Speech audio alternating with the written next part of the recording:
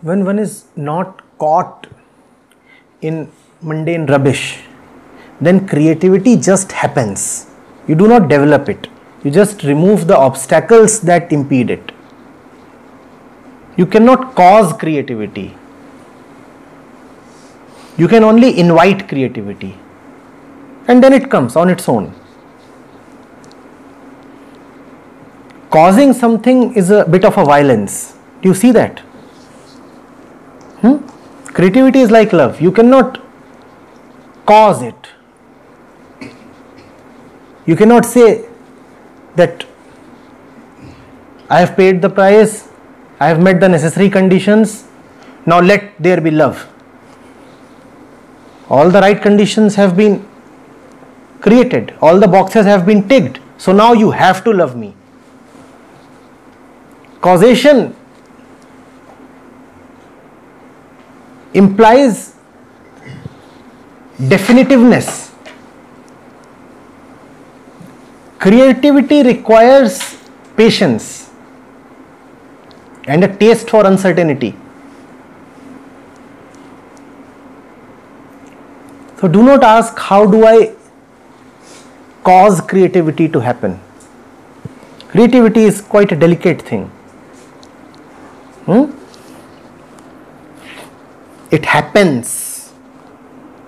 You don't make it happen. But you can do a lot to not to let it happen. Stop doing all that.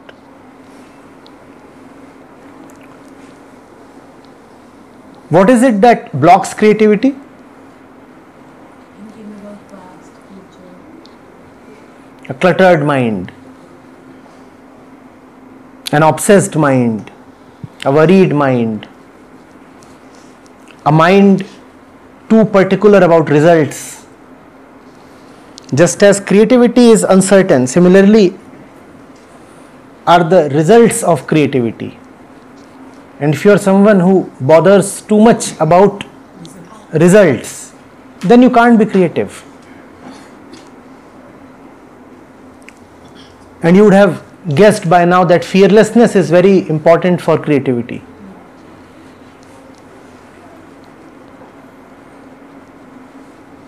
So you'll have to remove these things from your life, your mind.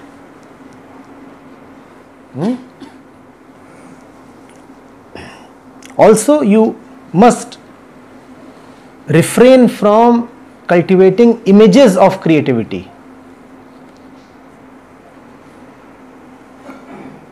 For many of us, being creative is about coming up with an outstanding product or system or piece of literature. Creativity is uncertain, so is its form. What is the definition of creativity?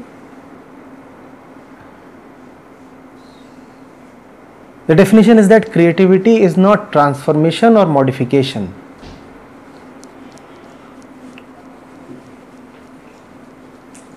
In modification,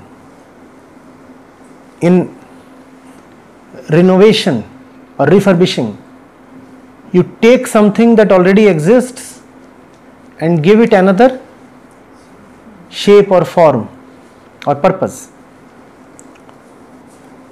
In creativity, something totally new comes from nowhere. So creativity is pure creation, not modification. Creativity is not innovation.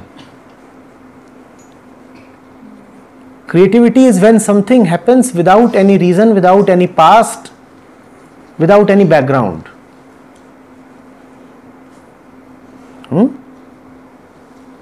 So you can't have images of creativity.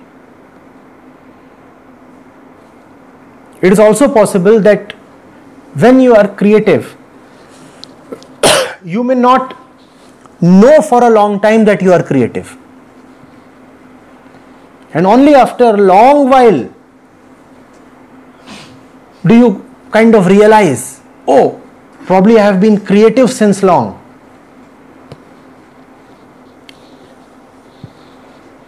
To name your state as a creative state, you must be able to tally your state with some other state that you have knowledge of, some other state that you call as a state of creativity. If creativity is totally fresh, you will not be able to tally it with any other state. So it is quite possible that you are creative without knowing that you are creative. And it is equally possible that you are not creative while thinking that you are creative.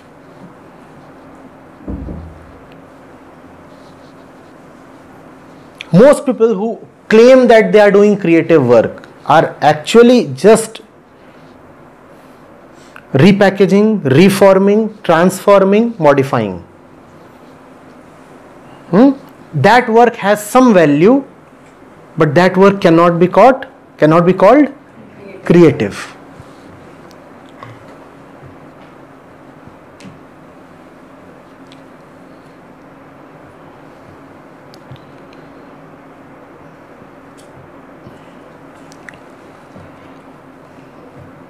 Does creativity stand on the shoulder of skills?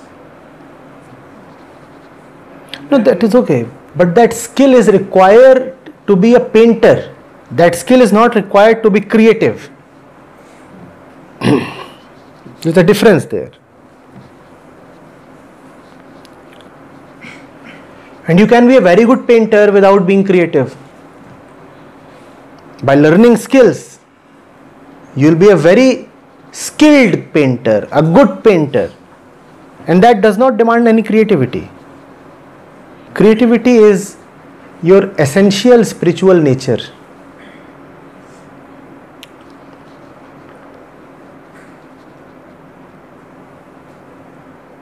The fresh and free mind too will do something. Creativity is the action of the fresh and free mind. What action? Any action. Any circumstantial action. What particular shape, form that action will take will depend on the circumstances. The circumstances are not important, even the action is not important. The freedom and the freshness of mind is important. With a free and fresh mind, whatever you do is creative. It need not be something bombastic. It need not be something very dramatic. We have equated creativity with brilliance and dynamism.